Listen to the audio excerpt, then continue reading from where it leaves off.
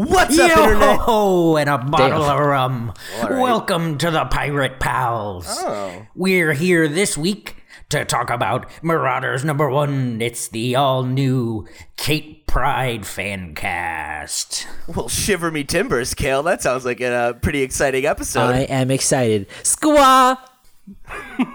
Oh, you're the pirate. I get it. One day, Sean is going to listen back on this episode, and he's going to kill all of us. He's going to book a flight to Europe and strangle the life out of you, Kale. If there's one thing I know about the Comics Pals, and listen, we've been doing this for a long time, so it's amazing that I've learned this much. It's that none of us listen to our own show. So wait. I think Sean is the only one who does. I do. I comment on the episode post. Well, you edit it though. That's like cheating. Yeah, that's different. True. No, but like when I miss an episode, I'll listen in and be like, you know what, guys? Quality, gentlemen. That's what y'all produce. You do that. You do give us the feedback, which is nice. I listen to one episode a year. But be so honest. If you don't know the Comics Pals as well as Kale, you're tuned into episode 157 of it, where we're a group of comic book journalists and friends who talk about comics because we don't talk enough about comics in our daily lives. That's what Sean says anyway. So I'm going to take Sean's little soapbox time here, and I've got a little game for you gents. So Pete's I know... pedestal. Yes. Oh, hey. So I know last week you guys talked about the Rotten Tomatoes score around The Watchmen show. Since then, Sean and Kale had a chance to watch the first episode and review it, which you can go check out anywhere where you catch our podcasts. So go listen to that if you want to hear what we thought about episode 1. But since then, there's been a little update to this story. So I am going to have us play our Rotten Tomatoes game, where I want to have you guys guess on both the tomato meter score from critics and the average audience score.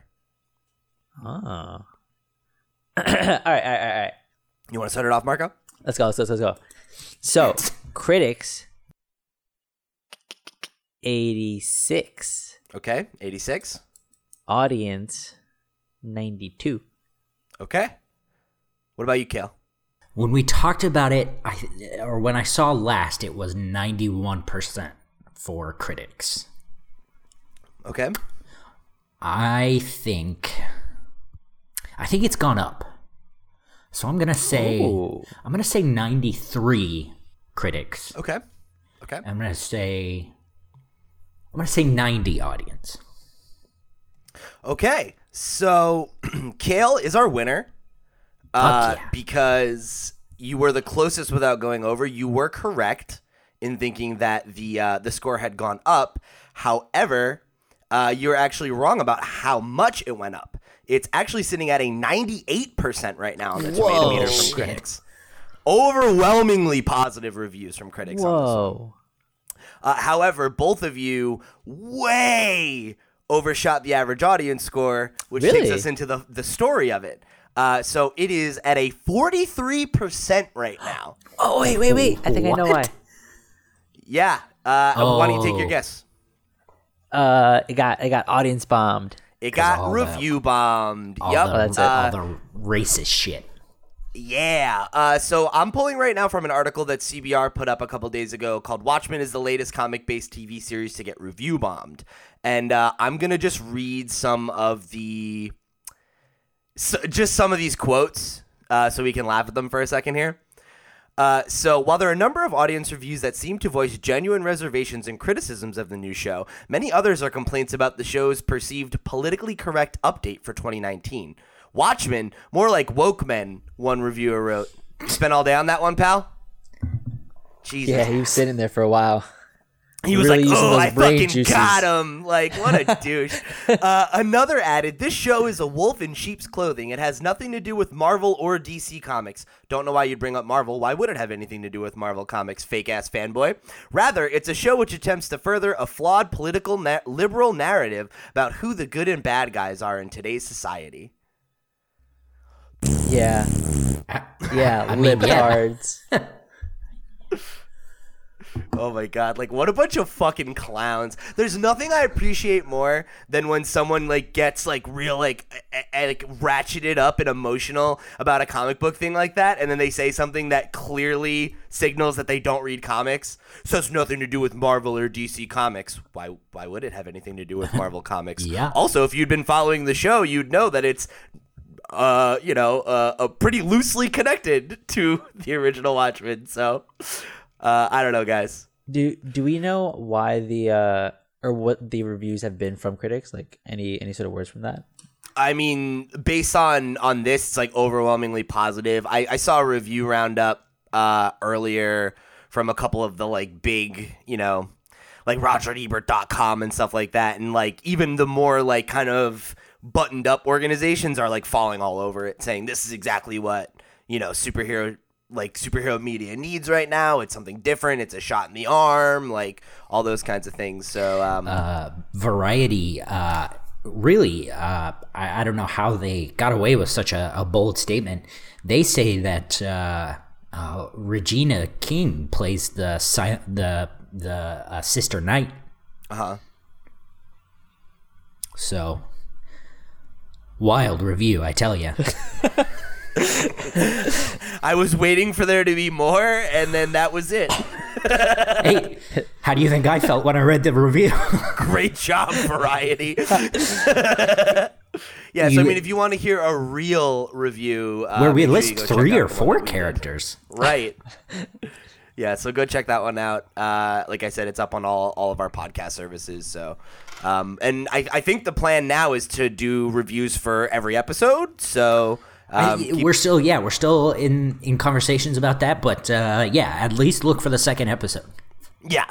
So unless it really loses us, I think you can expect us to have at least a few more reviews coming out about Watchmen. So if you're watching it, like definitely write in, let us know your thoughts. Hit us up at thecomicspals@gmail.com. And if you're not, go check it out and listen to our review.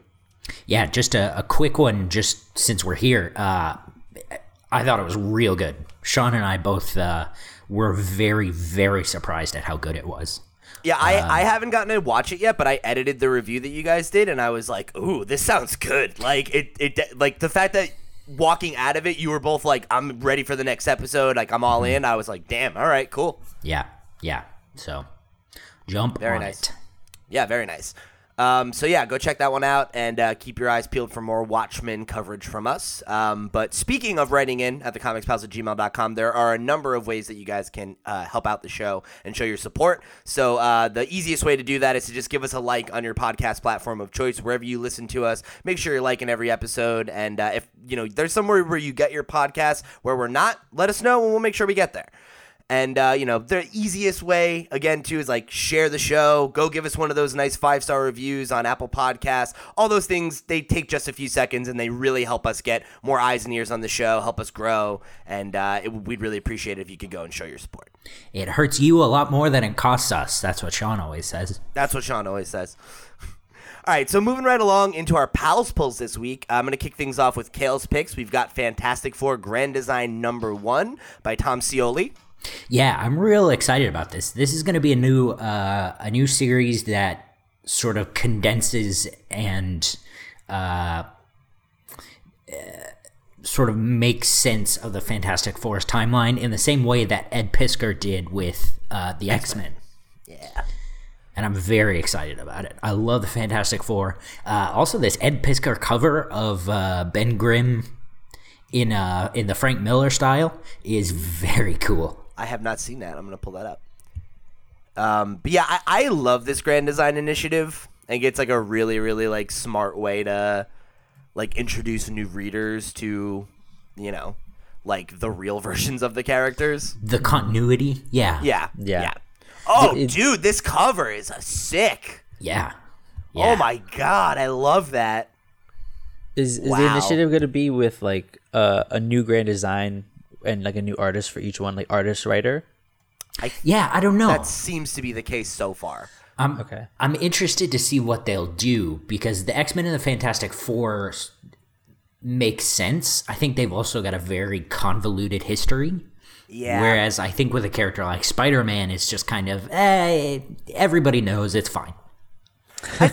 I feel like you could do a grand design for any of their legacy characters, though, just because, like, even with a character like Spider-Man, it's more straightforward. Like, if you're the average person who, like, has just seen, Homecoming or, like, whatever Spider-Man movies were out while you were alive, like, you might not have that access to that history or that knowledge. And, like, it's an easy way to, like, just get people in the door, and get them caught up. But I feel like with Spider-Man, there's a lot more out there for him.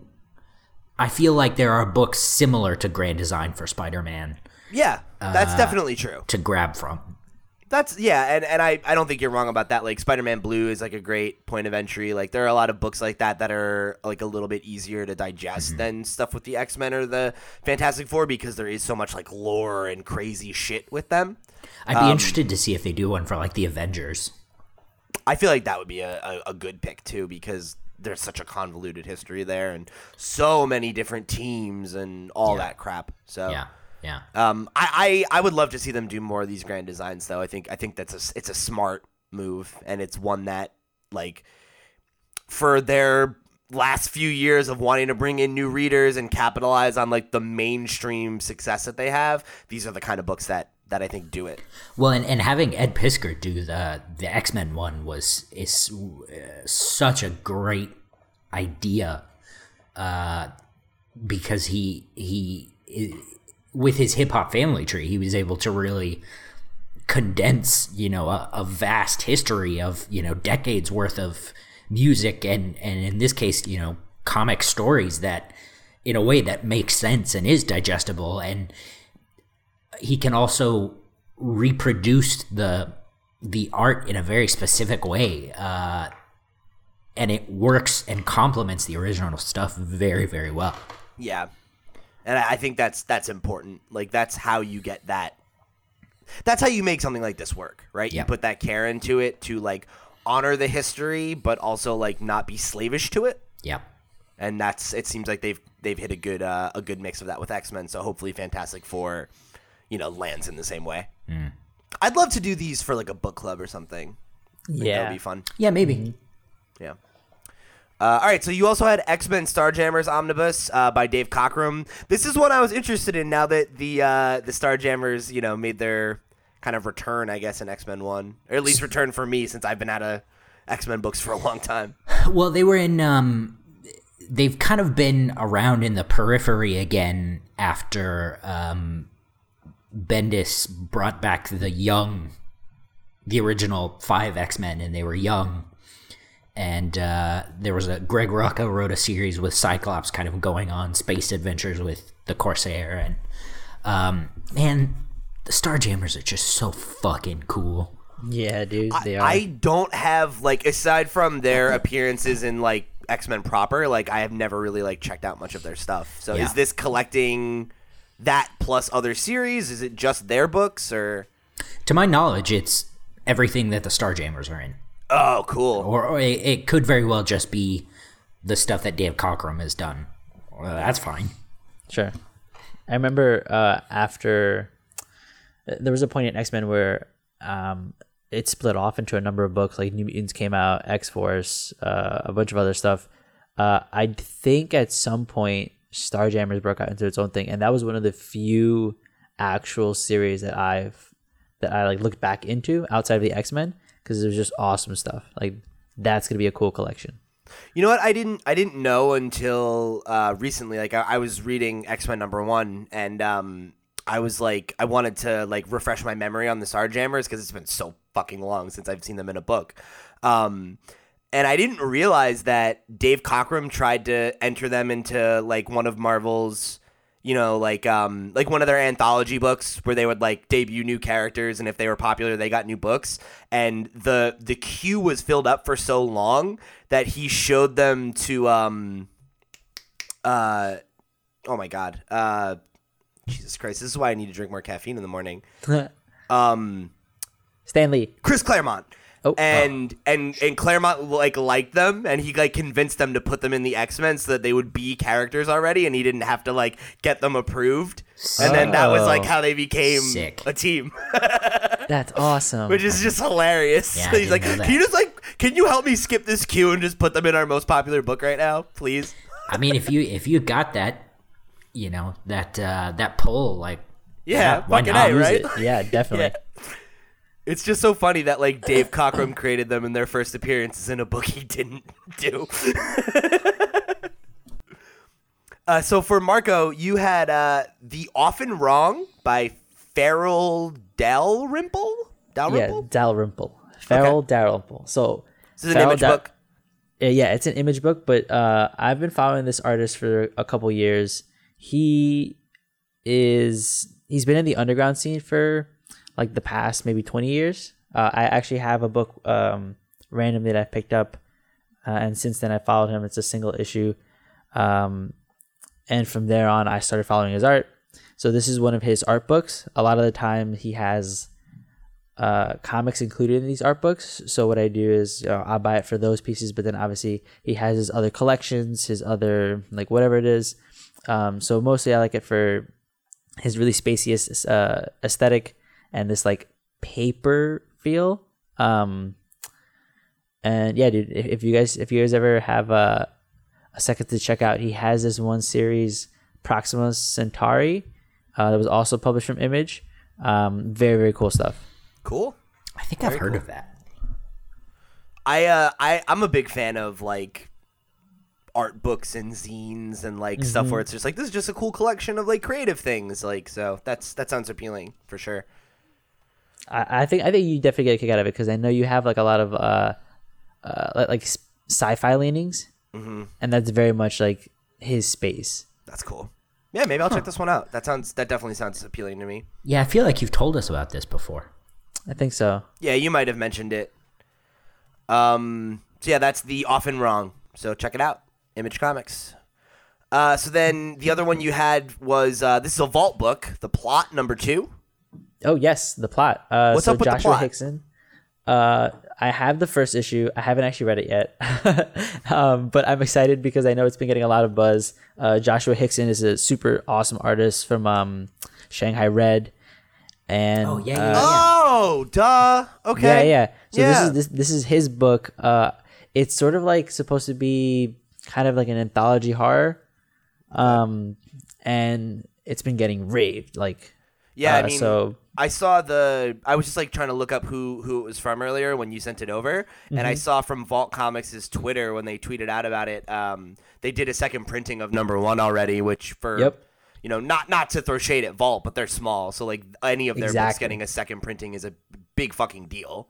It's significant. So that's cool. Like obviously, it's getting some attention. So it's a book that, and obviously because he's more like horror focused, it's the call, right? Indie, small pub, and horror. You got me. Marco's like, all right, I got to show my support here. I'll never be able to carry my nerd card again. And then from me, I have Excalibur #1, which is the next House of X spin-out book. I really enjoyed both X #1 and Marauders #1, which we're going to talk about later. So my plan is to pick up all of these books until one of them loses my attention because, like, I'm definitely still on the X-Men hype train right now. So the idea of them, like, having an X-Men book out, like, every week for the next, like, 2 months, fine with me. All right, then I guess it's time for the news. So let's move on. Our first item on the news list this week is Old Man Yells at Cloud. No, I'm sorry. I haven't yelled at a cloud Coppola. in years. How dare you? Sorry, yeah, what I meant to say was Francis Ford Coppola is the latest director to speak out against the MCU. So obviously we talked about this a few weeks ago with Martin Scorsese. It's been a talking point for years for some reason whenever an old cinema person comes out and talks out against the MCU, but everybody had their panties in a bunch about it this week, so we'll talk about it. He was, and Coppola was getting interviewed recently and was asked about the controversy surrounding Scorsese's comments around the MCU. And he didn't just agree with his comments, he doubled down and went even farther. So let me read his quote. When Martin Scorsese says that Marvel pictures are not cinema, he's right, because we expect to learn something from cinema. We expect to gain something, some enlightenment, some knowledge, some inspiration. I don't know what anyone gets out of seeing the same movie over and over and over again. Martin was kind when he said it's not cinema. He didn't say it's despicable, which I say it is. Damn, son. Fucking nail him to the wall. Yeah. Dude, so, you know. They're making comic book movies low art now. Like, this is where the medium gets relegated. Yep. Yeah, and it's just like, No, you know, like this is stupid. Don't no. This is assholes asking old artists what they think of a certain thing and making it a headline and creating fake clickbait nerd rage. Like, no, it isn't. I mean, I think there's some truth to what Marco is saying. I don't think it's like this principled fucking position or anything like that. It's just like, that's why I made the old man yells at cloud joke. He's an 80-year-old fucking director. Do you think that when he was the young, hot upstart that all the 80-year-old directors that were alive then didn't make comments about how The Godfather was too fucking violent? You know, like, it's all the same shit. Like, you know, like, Scorsese did that is what I meant, but you get what I'm saying. The older generation always looks at the newer generation stuff as trivial and, you know, disposable and all that shit. You know, our parents said the same things about rock and roll, and now they teach about rock and roll history in colleges, you know? So it's like, it's all the same fucking shit over and over again. Didn't Coppola say he was super into the Spider-Verse, though? I don't know.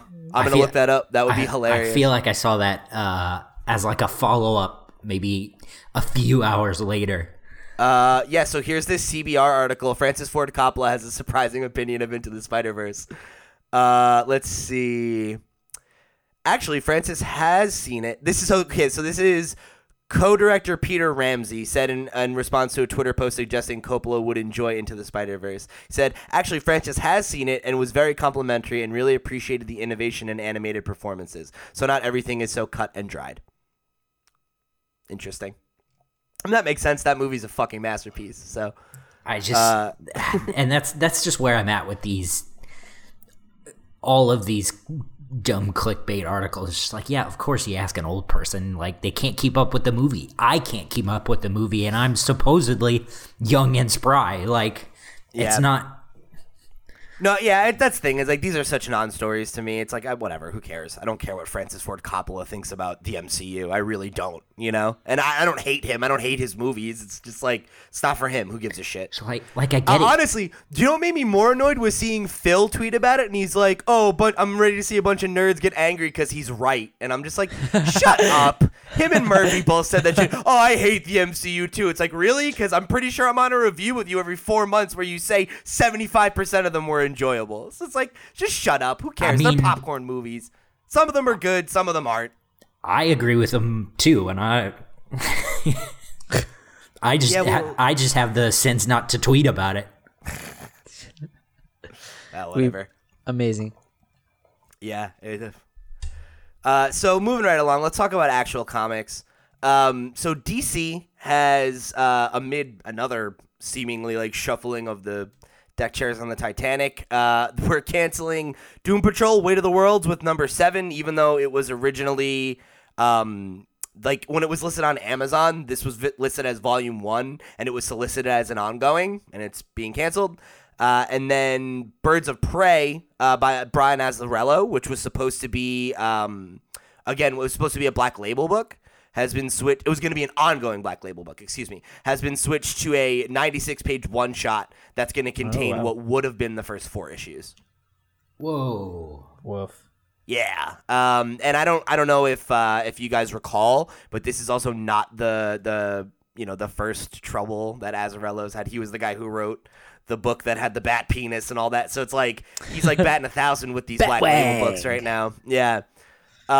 So I thought this was really interesting considering like there's a Birds of Prey movie coming and everything, and like you think that they'd want to capitalize on that, and it's been delayed. I think it's delayed to January, which is when that movie opens. So I guess they are still trying to time it that way. But this is weird. Like, both of these feel like weird announcements to me, like, so soon after we knew what these books were supposed to be. I would be willing to bet that at least in the case of the Birds of Prey one, they've got the Palmiotis and Amanda Connor, I think, are coming back for Harley Quinn and the Birds of Prey, which I think might be another Black Label title. So you think they want this to get out of the way for it? Yeah.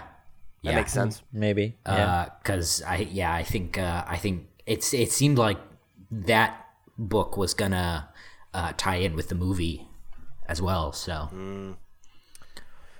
Yeah, and I mean oh no, go ahead, Marco. Go ahead. Sorry, I was just gonna say, sucks about Doom Patrol. That's been a good series. I have the first 2 volumes of it. This would have been going into the 4th arc, maybe. But at any rate, it sucks. Gerard Way book, Young Animal, and it was really good. Yeah, and I mean, the Bleeding Cool article, which we're referencing here, does point out that, like, Young Animal does still have books coming out. So, like, if you're a fan of that stuff, I don't know that this is necessarily, like, a bad sign for Young Animal, as much as it might be that the book just wasn't selling. But they do have Far Sector, which is that Green Lantern title that was announced a couple months ago. That's coming out in January. So. Oh, okay. I wonder if it's just a different name that they're coming out with. You know, there's still going to be a Doom Patrol, but it's going to be under a different, you know, instead of Doom Patrol Weight of the World, it's going to be Doom Patrol Gerard Way Farts, and everybody's going to buy it. Yeah, right. It could be. Okay. But yeah, so I maybe not cause for concern yet, but it just, like, it feels like just yet another kind of, like, weird move from DC, like, from this last year, you know, from these books that, like, you know, we've heard about them pretty recently, and then it's like, oh, no, we're changing all the plans. It's like, okay, all right. Yeah. We know that they're doing that trimming of their line, and they're bringing a lot of, like, stuff inward and trying to, like, kind of bring down the number of titles they're putting out and everything. So maybe that was what ended up, like, being the deciding factor for not making these into ongoings, but I don't know. Marco, do you know Doom Patrol's getting a second season, right? Yes. Huh. Yeah, so I don't know. Yeah, maybe they just don't like Brian Azzarello anymore. You show one bat dick and it all just goes out the window. Oh man. Oh, okay. Sorry. Doom Patrol season 2 is going to also be streaming on HBO Max. Just so you guys know. Interesting. Oh yeah, didn't they say that they're going to be doing that with all the DC shows now? That they'll be on HBO Max as well? Yeah. Mm-hmm. Okay, that makes sense. So moving right along, we got the announcement of a new book by Marvel called Avengers of the Wastelands, which takes place during the Old Man Logan era. So it's like over 50 years in the future, and so it's most interesting because the solicit for it shows 3 people on a team, and it's Danny Cage, the daughter of Jessica Jones and Luke Cage, wielding Mjolnir and, like, acting as fucking Thor, which is pretty cool. And there's a Hulk, which, if you know anything about the Old Man Logan era, there are several Hulks. So jury's out on. I wouldn't imagine it's Bruce Banner because, you know, we watched him get iced, but it's somebody. And somebody who's got Ant-Man tech.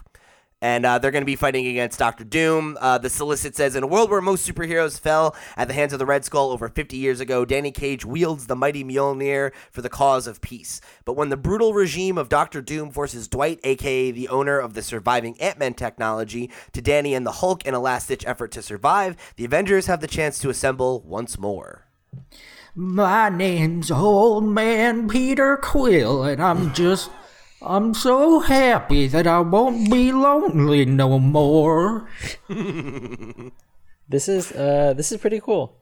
I don't think I'm gonna pick it up, but an interesting concept, especially considering that. Who is this? Is this gonna be Ed Brisson's writing? Yeah, I was gonna say Ed Brisson's writing it, which is the thing that stuck out to me the most. I'm like, all right, yeah, I'm like, all right. Could be good. Yeah, I mean, it sounds like a fun premise, and I always like the, like, alternate future, like, kind of stories, because it's They're like fun.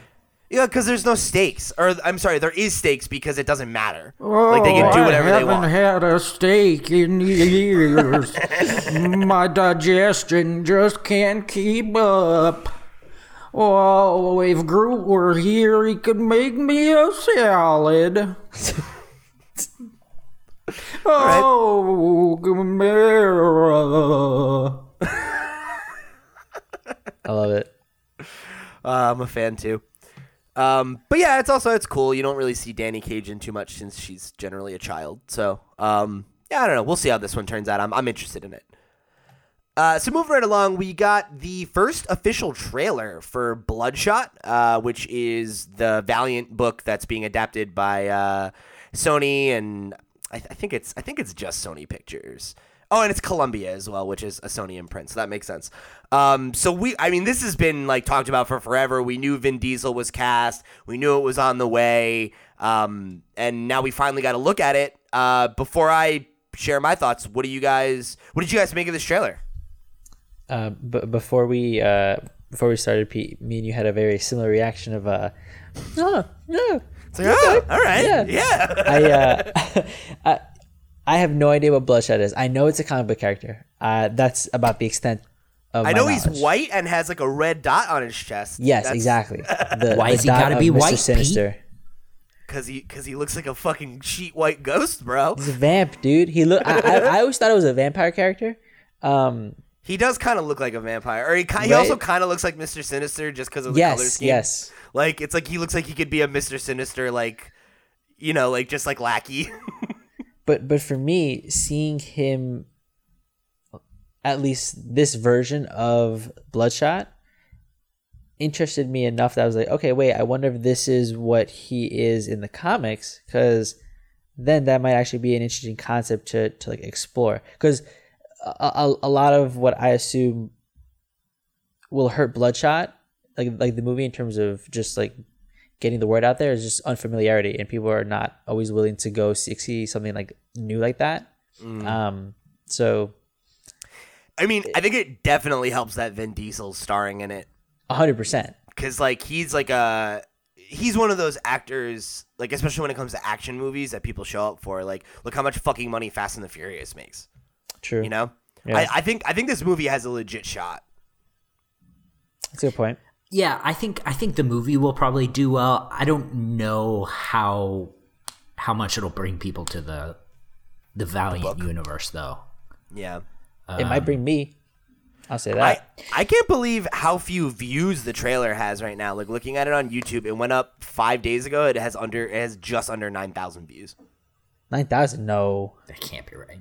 I mean, it could just be displaying long. Oh, I'm looking at the Valiant Comics one. That's why. That makes sense. Oh, okay. Sorry. No, 6.7 million views. That totally makes sense. Okay, good. That's a good sign. Yeah. No, that's a very good sign. What are the thumbs up versus thumbs down look like on it? Let's see. Oh shit, wrong one. Let's see. So we got 135K up and 3.6 is down. Okay, man. I mean, that's pretty good. Yeah, I think I was ready to write this off as another Vin Diesel movie until they get into the twist of it, where it seems like the corporation or whatever is controlling his memories, and it looks like at the very least the trailer makes it look very well done. Yeah. Mm-hmm.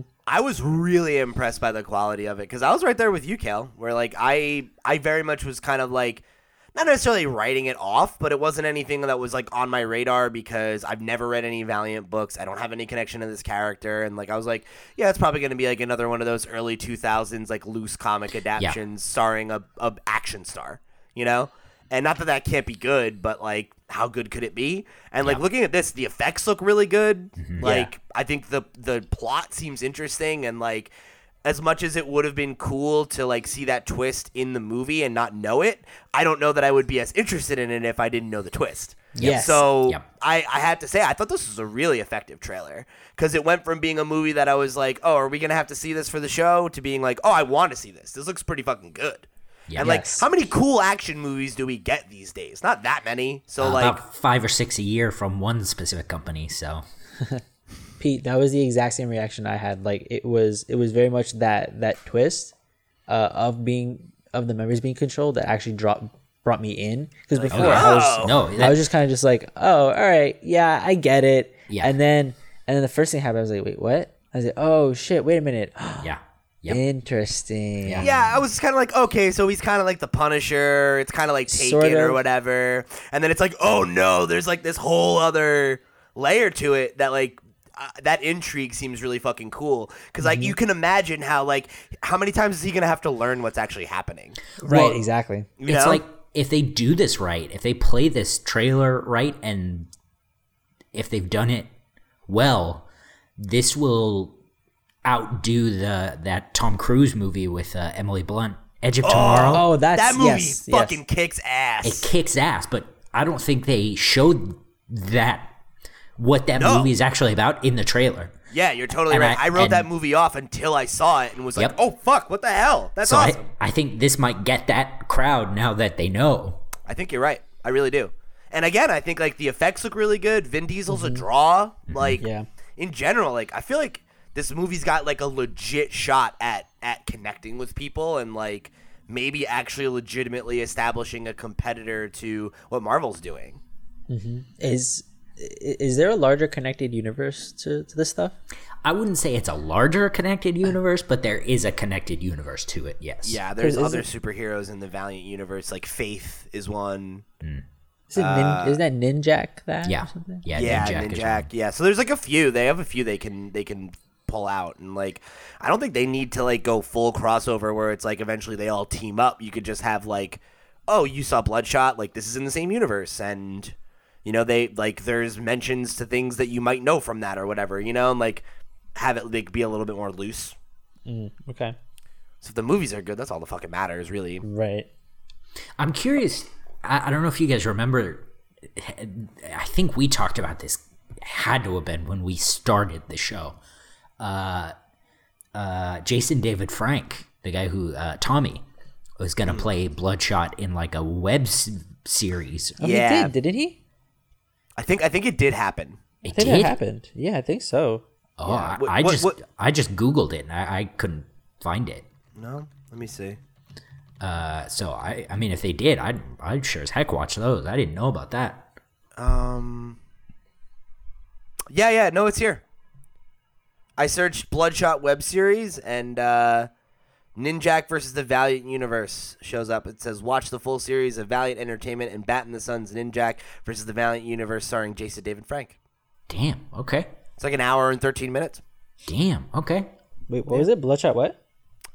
The video that I found is called Ninjak versus the Valiant Universe. And Jason David Frank is in it as Bloodshot. It's like a whole thing. I didn't know about that. I will send you a link. Yeah, please do. Maybe I'll do something with that. That'd be cool. Who knows? But yeah, for me, like this went from being a thing I was not really paying attention to like, okay, this is on my fucking radar. And one of the things I wouldn't expect you guys to have picked up on this, but you know how there was like that like younger black dude with the beard who he was talking to? Isn't he from The New Girl? Yes. Yeah. The actor's name is Lamorne Morris. Yeah. And he's fucking hilarious in that show. So I'm a big fan of him. And he was in like another comedy recently, Game Night, which I know got a lot of positive feedback, didn't it? I never heard of it. So Oh yeah, I it was like one of those. Yeah, no. So it actually did do really well. didn't do that I mean- well. Well, I mean, it made 3 times its budget over, 5 times its budget over. Pretty good. I never Yeah, heard of it. bitch. So You don't even watch anything. that's not true. I watch Star Trek every night. Fair enough. Well, either way, I'm a big fan of him. So seeing him in this, I was like, all right, cool. Yeah, I like him too. Yeah. I'm in for this. I'm definitely in. Yep. So shout outs to Bloodshot. I hope it comes together. I'm excited for it. And you know what? As far as like superhero universes go, like the Valiant stuff, it is supposed to be good. surprisingly well done. Yeah. Like, just How much of it have you read? I've read I've only read Faith. 2 events, I think. Okay. And a couple of spin-offs from those. Yeah.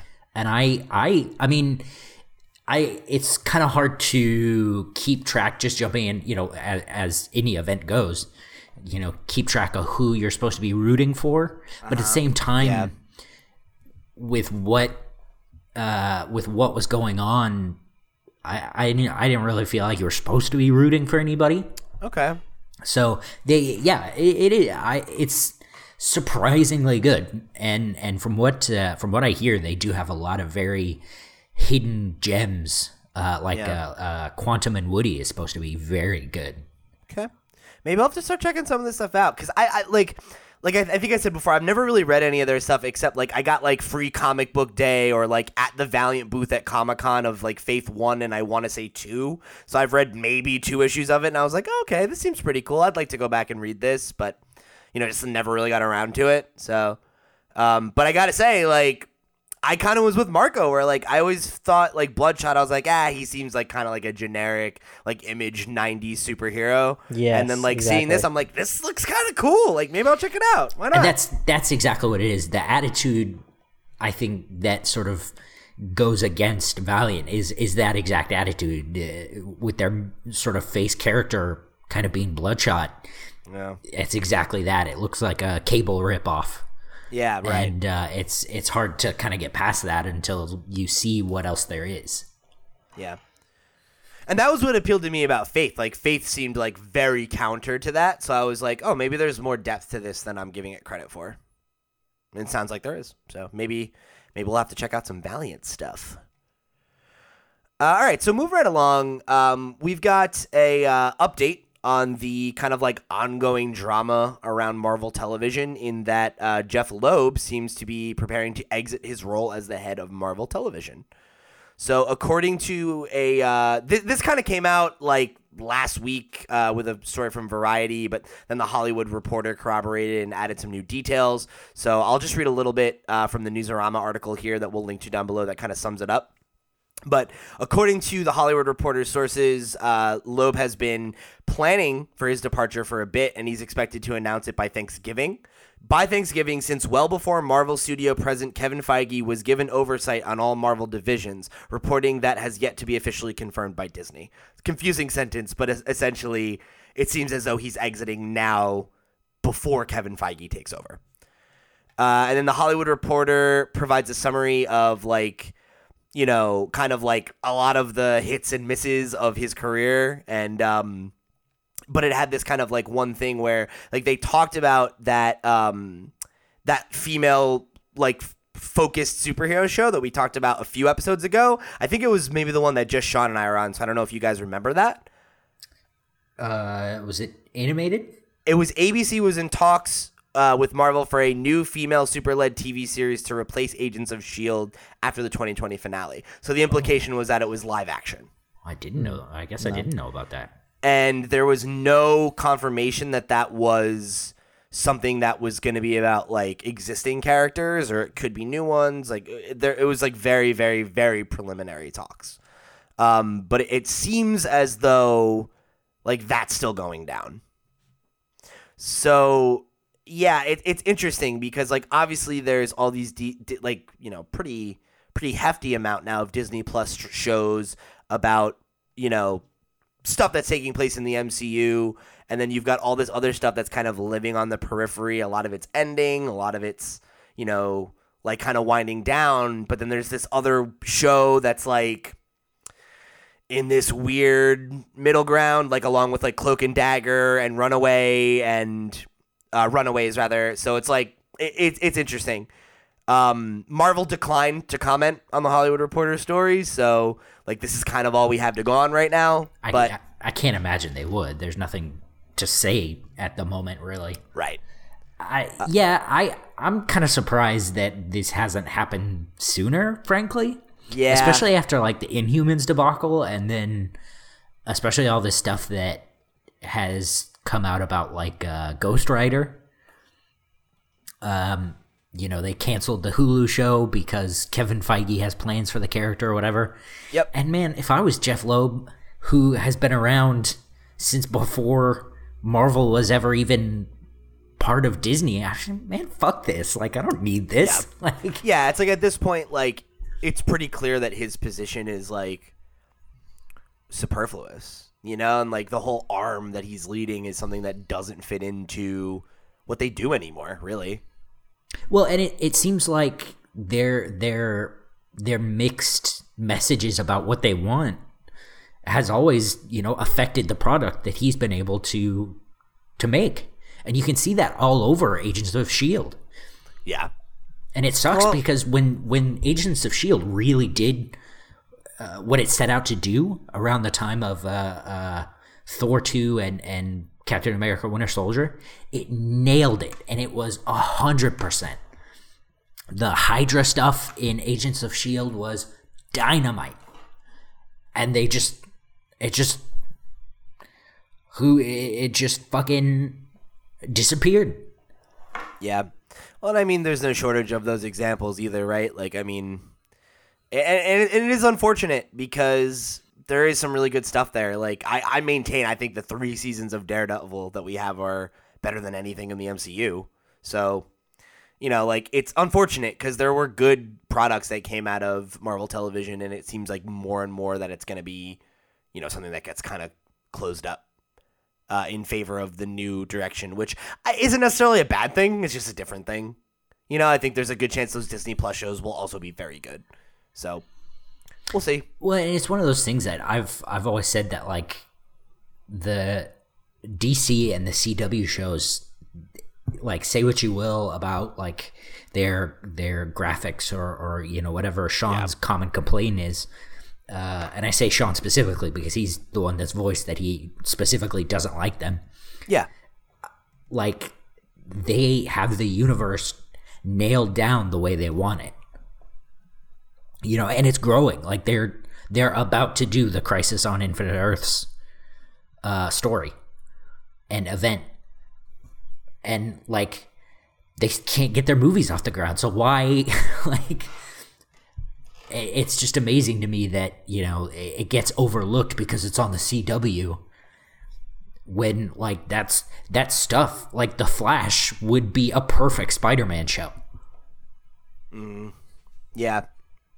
Yeah, I mean, it's unfortunate because I think that those kinds of stories and, like, definitely appeal to me more. Like, the thing that I really liked about the Netflix stuff that Marvel was doing is that it was, like, the characters that I like. Like, I like street-level heroes more than I like cosmic-level world hanging in the balance, like, that kind of stuff. Like, I get into it if it's good, but I generally prefer heroes that are closer to the ground, and the limitations that Marvel Television had encourage them to make those kinds of shows, and, like, yeah, it's a bummer on some level, but I also understand their desire to, kind of, like, bring things a little bit closer together and, like, be able to have more control of the brand and stuff like that and not have there be too many cooks in the kitchen, because what Kevin Feige's doing is working, and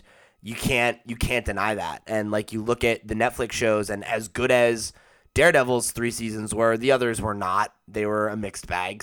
Some of them have heights that are as good as Daredevil, but, like, they're not that consistent throughout, and, they struggled after a while. So, as good as those things were, like, who's to say that we might not get something better now that Feige has the ability to control that level of production? Like a smaller, more intimate story that takes place over 13 hours instead of 2. Did you guys see the rumor that Daredevil and Jessica Jones, Christian Ritter and Charlie, what's his nuts? Cox. Oh, I was pretty close then. There's a rumor that they will be brought over to the Disney Plus stuff. I really hope that's true. But the others apparently won't. Getting the axe. I mean, that makes sense. Like, Iron Fist was not very good. Hot garbage. Yeah, but to me, I would love if they were like, yo, we're bringing those shows over, and they did Daredevil, Jessica Jones, Punisher, and Heroes for Hire. Because I don't know that either of them can have their own show, but the two of them together, I think they could get something good. I liked Mike Coulter as Luke Cage. I love Mike Coulter. Yeah, he's super charming. I hope they figure something out with him. But I mean, they could always put him in Jessica Jones.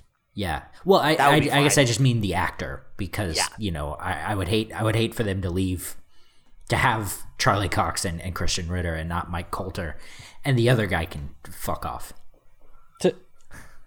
Yeah, but he's whatever. I wouldn't be upset if they recast. But yeah, I mean, I think if that does happen, like, I would love it if they brought Mike Coulter back as a supporting character in Jessica Jones like he was in season 1, because that'd be tight.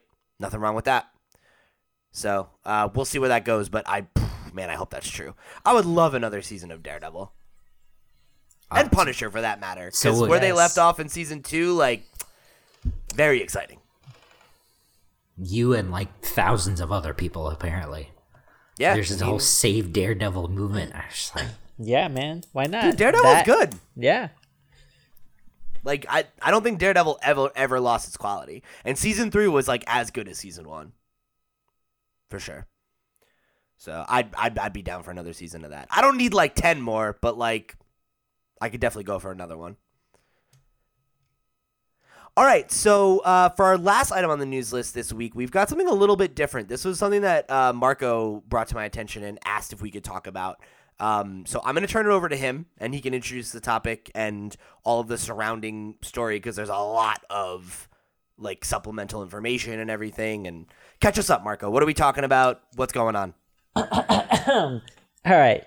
So, in Malaysia, a book called The Belt and Road Initiative for Win-Winism was released. It was a comic book. It was earlier this year, and it was released by Hugh Kwan Yao and Chong Po Ling, otherwise known as Tomato. He was the artist. And I love people that are bold enough to just, like, take a regular word and be like, that's my name. he's a man of class. Tomato was the artist. Tomato was the artist, yes. Okay. So the book is about the Belt and Road Initiative, which is a China policy. It's a foreign China policy, and its main goal is to reach out into other countries, invest, and try to grow the China business, right? The overall China government power and also political effects, whatever, that kind of stuff. But this writer, Hugh Kwan Yao, he aside from being the curator at the Asia Comics and Culture Museum, he's also a DAP activist and government representative, DAP being the Democratic Action Party. So he wrote a comic book version of this law. And it was fine. Like, it had some rumblings, it was whatever, no big deal. And then last week, he has access to different kinds of printings and publishers, and so what he did was actually then spread the comics to schools, specifically secondary, primary schools, and it was seen as an attack on the spreading of Chinese ideas in Malaysia. So then the education minister, Mazli Malik, stepped in, banned the book, had them removed from schools. So real quick, Marco, before we go forward, I have a question. Okay. Why is that a problem? Do Malaysia and China have, like, a very close relationship? No. So the Malaysia. I know it's close. Like, the amount of ocean between them is not very big, right? Like, right, but the thing is that they're still on the like defending side of trying to push back against Chinese communist ideas, like from a government perspective. So you're saying that Malaysia's government is anti-communist? Yeah. Okay. So all right. So they distributed this. They pulled it out, and they said, we're trying to keep schools a neutral ground. So my question around this, we've always talked about, censorship. I Obviously, this has a different spin on that. It has some political leanings, some larger ramifications. So I just wanted to sort of have a discussion on what you guys thought with the political ideas thrown into the mix, the dissemination of this kind of art, one in schools and then two in general. So still tackling the school portion first, and then just like the general idea of being able to spread this kind of message through the comic book medium. Okay, so just to clarify so that we're all on the same page. So the timeline of events here, right, is this book is released, then it's published in schools, and it's then banned because of the fact that it's spreading communist ideas.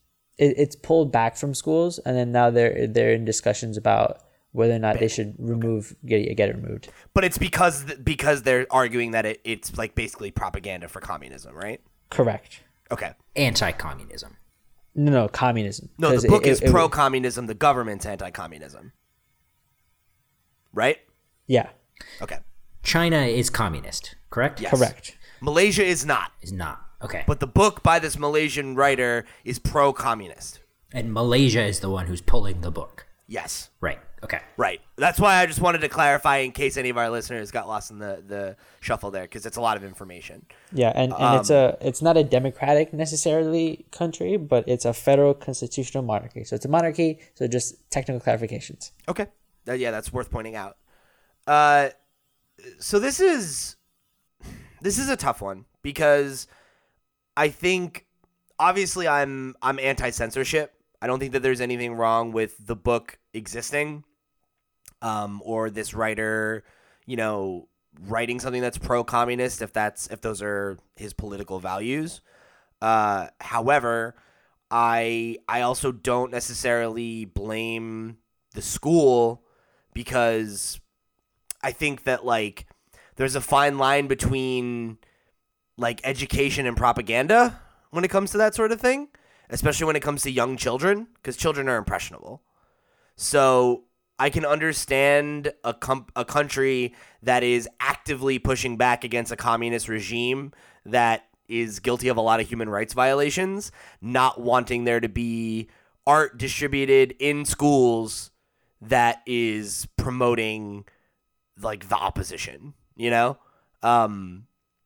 So like it's tough because like I think I need to like kind of I would need to read the source material myself and see like what angle is it taking, because like I have one. I will say it's from CNN, so whatever leanings you have.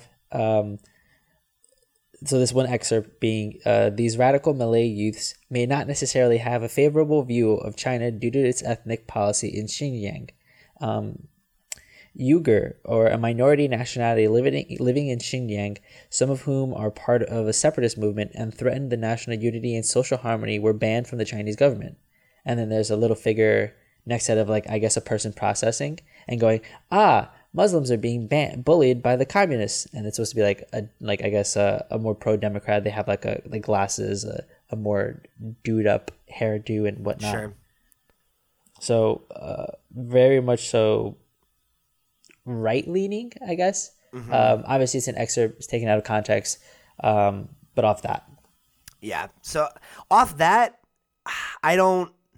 that's where it gets murky, right? Because I think there's a big difference between censoring art that's about a differing political view and censoring propaganda. Because propaganda is art that has, I'll say, duplicitous goals, right? So, art that's put out by the government.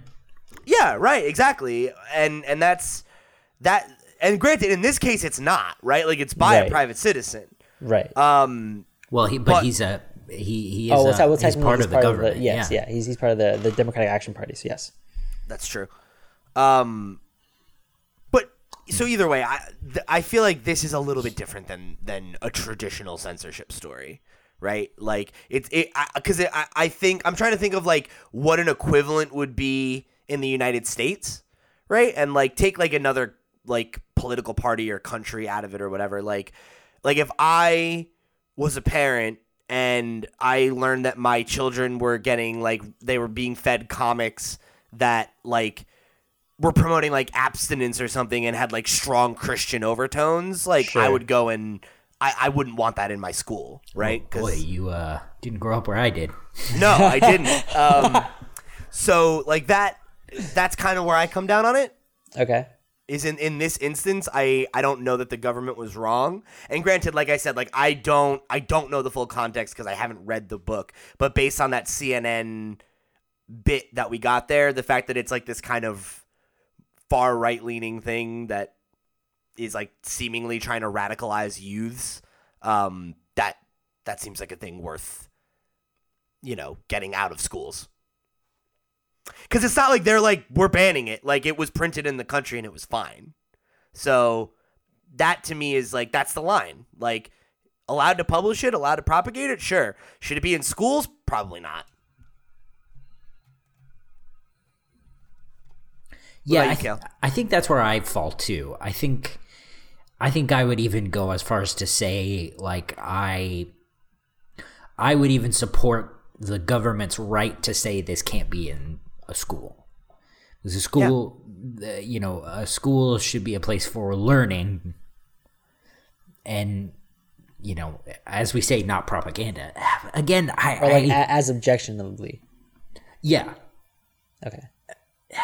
So would you say in the shoes of the education minister, you'd ban this, or at least remove it from the schools, and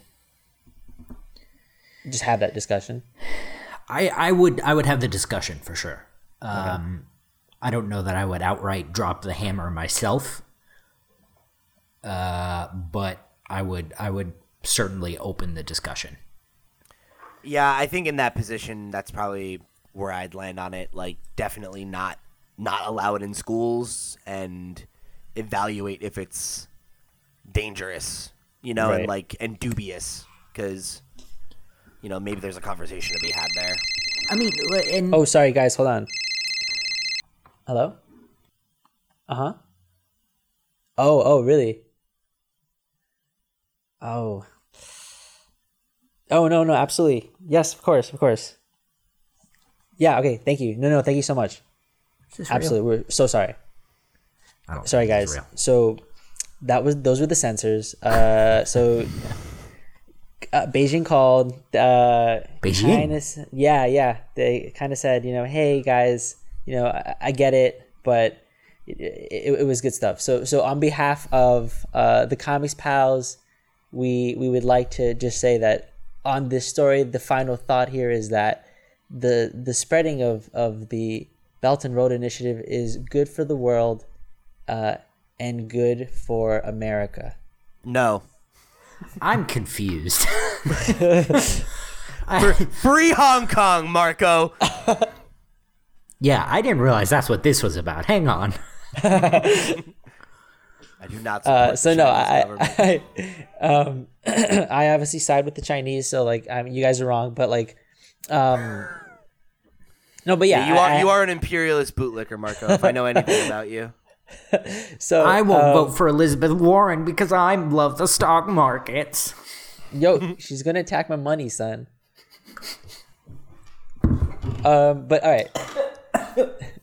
Kale's choking on the ignorance. And that was Marco's World Report. Da-da-da-da-da-da-da-da. Okay, well. That was a whole thing.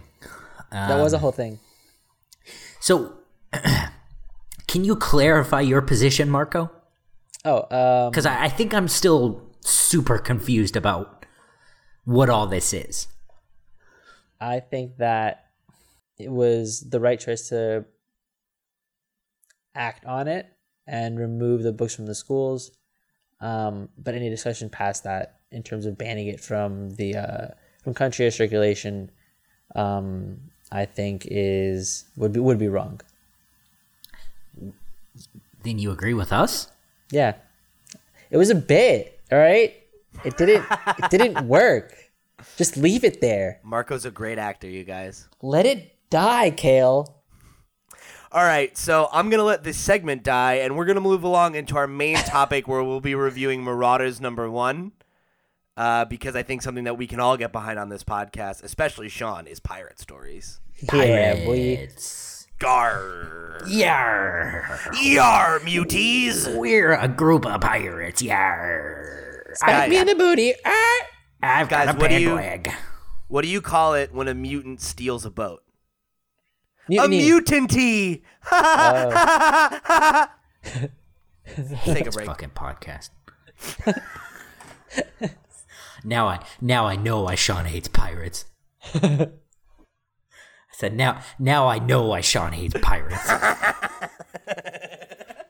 All right, so let's jump into this thing. I'm super excited to be back talking about X-Men. I was bummed that I had to miss our X-Men #1 conversation last week, but Marauders is one of the books, if not the book, that I was the most excited about. So I'm glad to be here leading this discussion today. Let's just kick it off, like spoiler-free reactions and everything to the issue. What did you guys think? I'm about pirates. Hell yeah, brother. I'm about pirates. Hell yeah. I don't know what we no. did just there, but I liked it. But yeah, I'm a fan of this. It was good stuff. I thought that using Kitty to sort of lead it was an interesting place to put her, because she, I think, fits well as the leader of a team, and also she's kind of like the underdog of the X-Men family. I don't know that I agree she's the underdog, but I do think she is a good connection point. Yeah, Similar to like Peter Parker. Yes. Yeah. She can ground you. Yes. And I feel like, especially the way that they're playing her right now, where it's like very much like, it seems like some of the family kind of maybe underestimate her, you know, or that like she feels that way anyway. She feels like she's the young kind of like outcast or whatever. And like, obviously there's no shortage of great stories with that kind of character as your POV. I like that. Oh, actually, no, we'll get into it. We're doing spoiler free, right? Yeah, I'm just looking for like general reactions, We'll you get know? into it. We'll get into it. So what about you, Cal? For What'd you me, think of the issue? yeah, I love this issue. Oh, I'm so glad you guys both liked it. I think the hook here as well is very, very good. When we were doing the Hoxpox reviews and we talked about the way this was gonna split up, I was very curious as to how this book was gonna go. This one specifically, Marauders, yeah. Because for some reason, it felt like it would be my favorite, and I didn't know why. And especially based on the limited sort of idea we got from the announcement and the information we got from the books themselves. I was like, okay, this will probably be like a B plot or whatever, but I'll probably pay attention to it. I like Kitty Pryde. It's an interesting enough premise. It's got my attention. it's got a good team. But in the 2 pages does. they give us, they give you a hook that just doesn't come from anywhere, and it's like this angle that I can't believe we didn't see coming. That I'm just like, oh shit, I need to know this. Yeah, dude. I'm right there with both of you guys. I loved this first issue. I also enjoyed X-Men #1, but I this like blew it out of the water for me. Was similar to you, Kale, where this was the book that I think appealed to me the most from the initial round of solicits. Because I love Kitty Pryde. She's always been one of my favorite X-Men. When we like fucking 100 episodes ago or whatever, when we did that like pick your 5 like best X-Men, you know, to put your team together, like, you know, had to put Kitty on that team. And I agree with you, Marco. As somebody who is a fan of the Ultimate Comics stuff, where she was leading the like underground mutants, and like, you know, obviously she has a history in 616 as well, like leading teams. So I love seeing Kitty at the helm of the squad, and the people she has supporting her. 2 of them are like, I've always liked Pyro as an antagonist. The idea of him flipping, cool with that. And Iceman and Storm are 2 of my other favorite mutants. Yeah, so for me it it's was like, Storm. Storm, perfect. I'm like perfect. Storm, awesome. And then I forget that Pyro is like a bad guy. So it's cool to such a have fire clown. and ice. Like Yeah. that combination is so awesome. It's like, yes. Yeah. So I'm super into this cast. I think the mission that they're going on is really cool and presents like a lot of opportunities for like interesting cameos, introducing new mutants. Like there's a lot of meat here on the bone, and I also love pirates. So the idea of them just being like, we're this rogue squad just going and like, you know, basically doing like a reverse triangle trade situation Yeah. where like we're gonna go like break a bunch of mutants free and take them to paradise, then go back out and kick more fucking ass. It's like, yeah, that sounds amazing. Are you kidding me? And I love the way that Jerry Duggan is writing Kitty.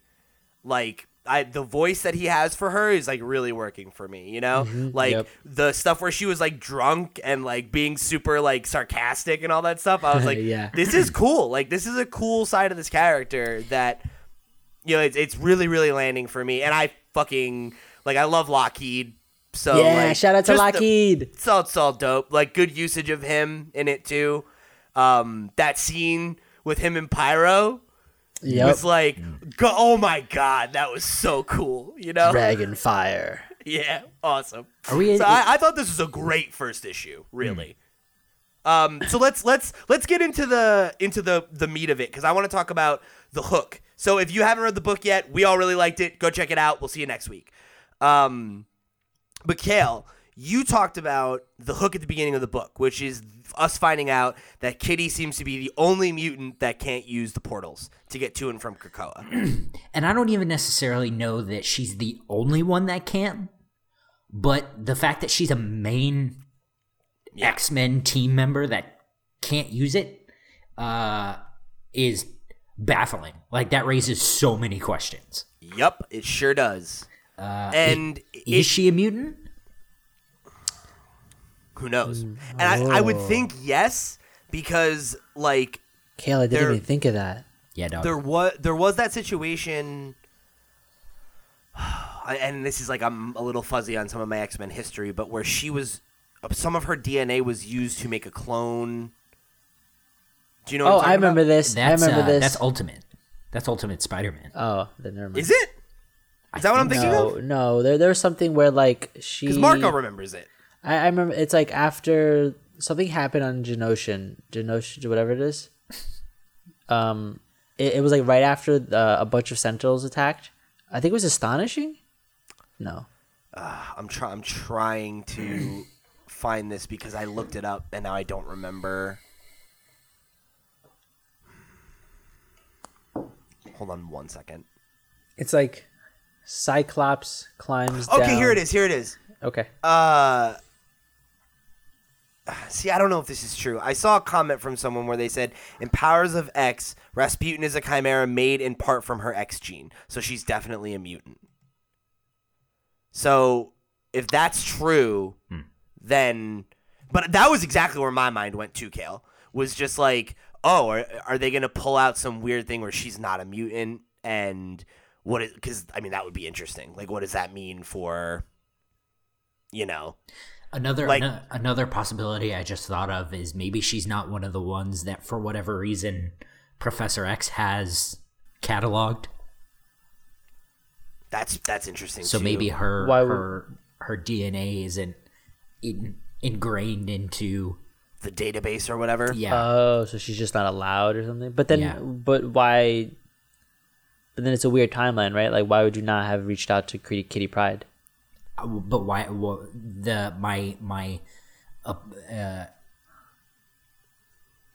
why haven't we seen Kitty yet? Until now. Why is this the first time we're seeing her? Right. Yeah, I don't know. It's an interesting question. That's the thing. And it's funny because something I really liked about both of these two issues that we've gotten so far is one of the big concerns that I feel like we had leaving Hoxpox was, oh, like where is the X-Men book where we're going to get the kinds of stuff that we got in those books? And I feel like we're seeing it. Like, we have Already, that page. Yeah, we have that page where it's Kitty's journal, and I'm like, oh shit, like they kept that style. They kept that look and that feel. And the fact that we have this huge question that has insane, potential for ramifications and whatever, and the fact that realistically probably none of the things we've thrown out are true, and they're going to swerve us and have some other weird thing that comes up, and it'll be just as interesting, like, really speaks to the fact that it feels like these books are keeping the quality, man. Like, so far. And that's so exciting. I wonder who wrote this, if it was Jerry Duggan or if it was Hickman or This is just Jerry Duggan. The journal entry and the notes. I'm sorry. Okay. Yeah, I mean, that's possible. But what? It's possible that Hickman did it. Oh, yeah. Yeah. Because he does these so well that I wonder if these are kind of his, maybe they're his springboard for, the creators. Like the series in general. Yeah, that's definitely possible. Like, I mean, like, I know that there was that stuff in X1 where they had, like, the layout of their rooms and everything, and I definitely got the impression that was Hickman. But that's a Hickman book. X-Men. Oh, yeah, you're right. That is Hickman's X-Men book, though. Yeah, book. duh. I did want to mention the way that her interaction was with Emma Frost and like the whatchamacallit, her being the Red Queen and like that whole conversation, because it implies a lot that what she's trying to do is get her in from like a righteous perspective and to be the leader of the Marauders, and to go around from that side where it's like shady to some extent. Obviously, it's a good deed, but there's this like underlying tone where she's trying to use her for some reason or for something, But I think that's how Emma is using it to appeal to Kitty. Kitty, I think, is like Peter Parker in that he really just wants to do the right thing. And so I think the way you get that kind of character is you have to show them the good and then kind of slip around and say, but we are kind of doing this other stuff. And I also think that Emma knows she's going to have to, and we talked about this during Hawksbox too. Kitty is on the outside of all this as well. Right. So with her position as the Red Queen or whatever, her position is going to be, she's going to have a moral base or whatever that is a ground for her to stand on against Xavier and Moira and Magneto and whatever the fuck they're doing. Because we know Emma doesn't quite see it the way they do. Yeah. They're allies, but they're not necessarily aligned 100%. Yeah. And this was something I thought was interesting too, how they brought back the Red Diamond, which was the best news and gossip from Bar Sinister, and Sinister Secret 11. I don't remember if this one was in the original round of them, but it may have been. It sounded familiar to me. But it was whispers on the wind that a certain mutant undergoing a new phase of their life is sitting on quite an offer. It won't last, but I wonder if they'd be surprised to know that they were not the first nor the second choice. Perhaps the third time's the charm. So we already know that Emma reached out to Storm before Kitty. So who was her first choice? Oh, interesting. Don't know who, but it's an interesting question. Right. And I wonder what the implication there is of the it won't last. Is that the mission, is finite? Is it that Emma's gonna turn heel? Or that Kitty is going to find out that Emma's doing something that she can't abide by? Maybe. I think any of those things are good possibilities. Yeah, and I think the thing is, similar to what Marco was saying, we don't 100% know the other half of the Hellfire Club. We don't know what Sebastian Shaw has going on. he's kind of the more illicit part of this triangle. Do you remember? He's way more of a wild card from my perspective. Yeah. Do we remember what book he's going to be in? Is it going to be this one, or is it? I don't remember if he's going to be in this or if he has a position in another book. I'm looking it up. Okay. So while Marco does that, let's talk a little bit about the art. What did you guys think about it? I liked it. I liked it a lot. There were, especially the inks, there was a lot of like fuzziness and graininess around like some of the edges. They weren't always straight lined. I thought that was used effectively because it's not all the time. It was just like to make effect, for like shadowing and stuff like that, and that's something I appreciate. The colors were nice. They were kind of not as streamlined, but they were done very well. And I wasn't as into the colors actually. Yeah, like I thought Matteo Lalli's line work was good.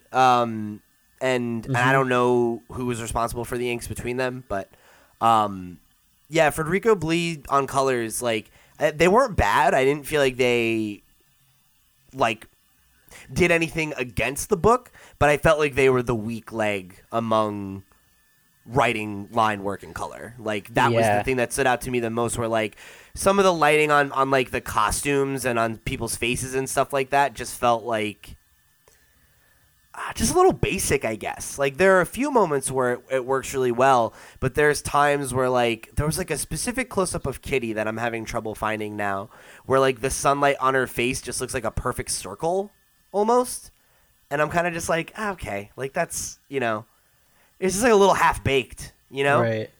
There was like a I don't know, it wasn't like Pepe Larraz had a very much like very not Pepe Larraz, what's his name, oh my god, Marta Gracia had like Marta this Gracia, sorry, overarching just feel, right? You would go from scene to scene, but the scene holistically would feel a certain way. The colors would shift in a certain way. It was done very much like looking at the broader picture. I think in the pages it's captured well. There's just like from a larger just cohesion for the whole book. I think there's a little bit there that's lacking. Like I feel like you look at how good her face looks in that interaction where she's like, what the hell, when her face is bleeding from the portal. Mm-hmm. And that's like really well done. And then cut forward to when she's on the beach having the conversation with like Iceman and Wolverine, and there's just like specifically the panel that stuck out to me is like where Wolverine's like, you got it all right, and he goes and jumps in the water, and she's like, yes, Logan. Like that bit, like some of the specifically like the reflection of the water or the sun or whatever just feel like just a little off to me, and I can't quite place my finger on it, but it just feels a little flat. I don't know. I disagree. I like the colors. I think they worked really well. Cool. Yeah, and again, I don't think they're bad. They just felt a little inconsistent to me, and I guess maybe I'm a little bit spoiled from Marta Gracias because that work is insane. Well, a lot of the talk about X-Men was people were worried that Lineal Yu and his art and his whole team wouldn't be able to hold a candle to the coloring and the art styles of the series. But I think similar to X-Men 1 and what we said last week, I think it worked really well. I think it all still feels cohesive. I did want to ask you guys just real quick, like you guys were both into X-Men #1, right? Mm-hmm. Yeah.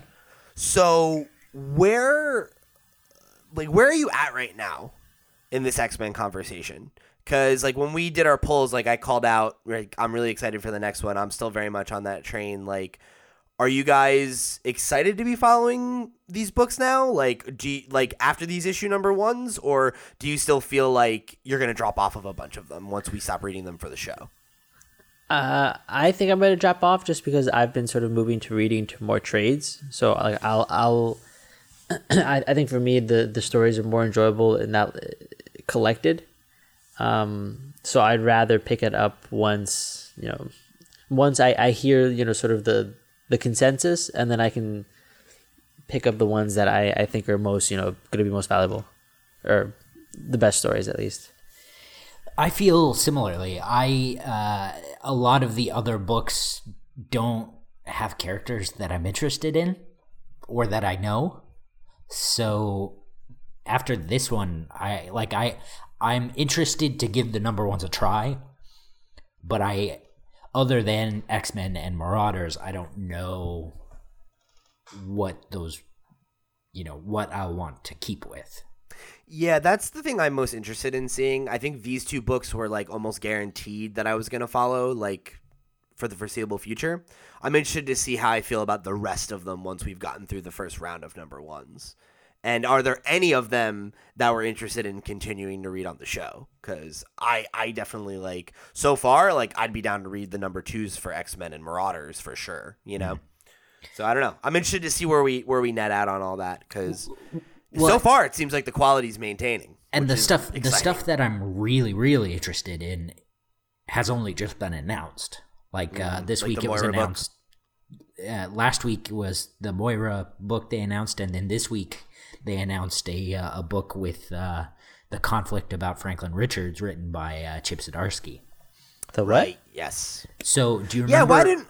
Do you remember in House of X1 when Cyclops stops Magneto, or the Fantastic Four stops Sabretooth, and Cyclops makes that crack about Franklin coming home to be with his real family? Yeah. I guess that is actually going to be a real thing. What is that thing? Do we know, or?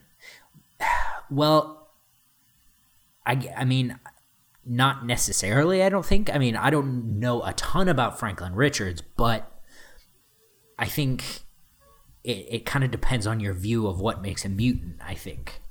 Is a mutant someone who's born with powers, or is it a specific gene that a mutant is born with? Right. Got it. But he has the X gene, right? I don't know. That's what I'm saying. I think it depends on what your definition is. Because if you're born with powers and that's the X gene, then yes. But I think he also happens to be, the son of two people with very intense powers. So right. Yeah, I don't know, but that it does look like he does have the X gene. All right. From what I'm looking at here on Wikipedia. Oh well. Fuck it. But I'm very interested in that conflict, and I'm very interested to read Chip's interpretation of that. Mm-hmm. Yeah. Same. Chip's been good. Yeah, absolutely. And I'm excited to see that there are more X-Men books, which is like weird because there's like a million of them, and I'm like, oh, keep announcing them, give me more. It's definitely a good time to be an X fan.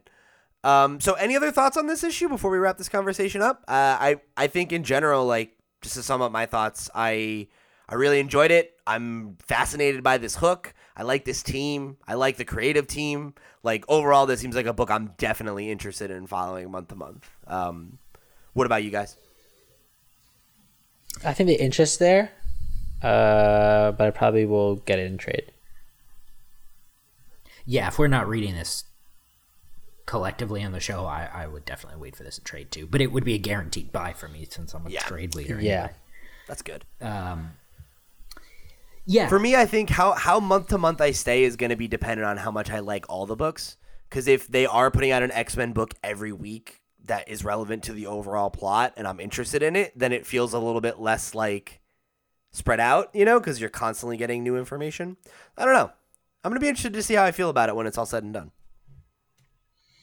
I don't have the money to keep up with X-Men titles week to week, so my wallet will be very happy to when all this is over. There's a lot of them, yeah.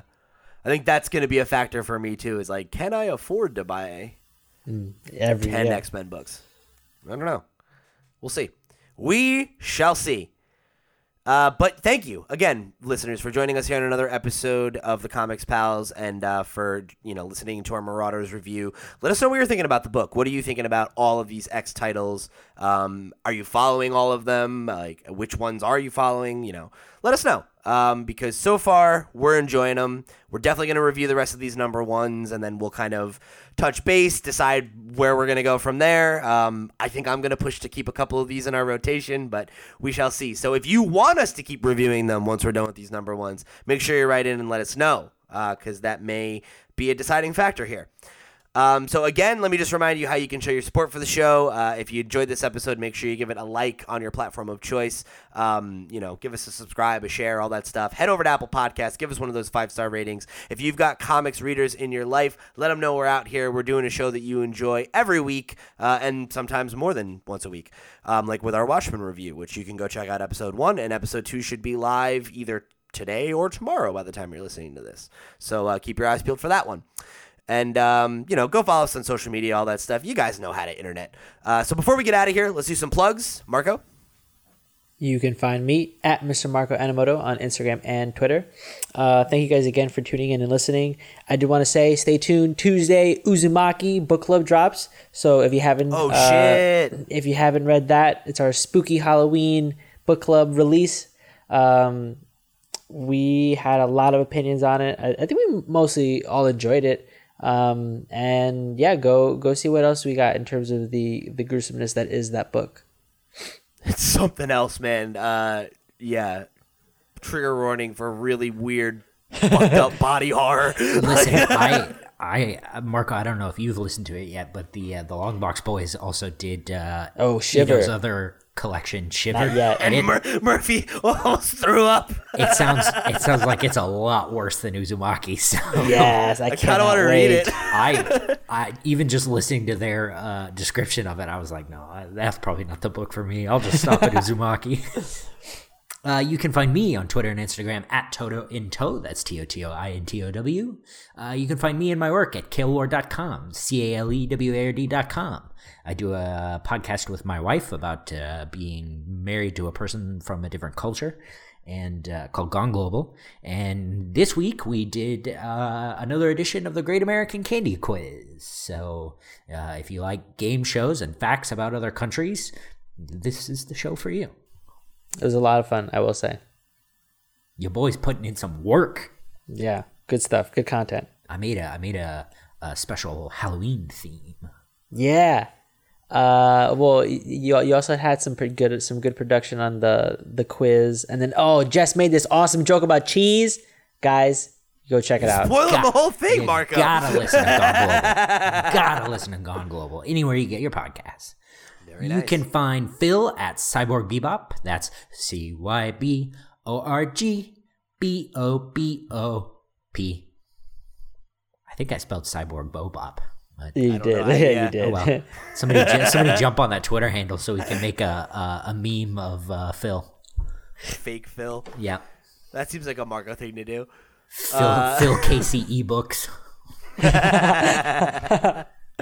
As for Sean, you can find him at Sean Soapbox on Twitter and Instagram only. If you want to connect with me, I'm at loud_Pete on Twitter and Instagram. You can find the other podcasts that I host, the podcast, over at looppots.com and all kinds of podcast services where we talk about Nintendo every week. And I also am on the Patreon exclusive show After Dark. So yeah, if you want to go check out more stuff from me, you can go check that stuff out. And I already said my socials, so that's it. That wraps it up for this episode of the Comics Pals. We'll see you next week, babies. Bye. 98 bottles of beer on the walls. 97 bottles of beer. Yeah, you take one down and pass it around. 94 bottles of beers on the wall. I will say, Philip. Off with his head. Off with his head.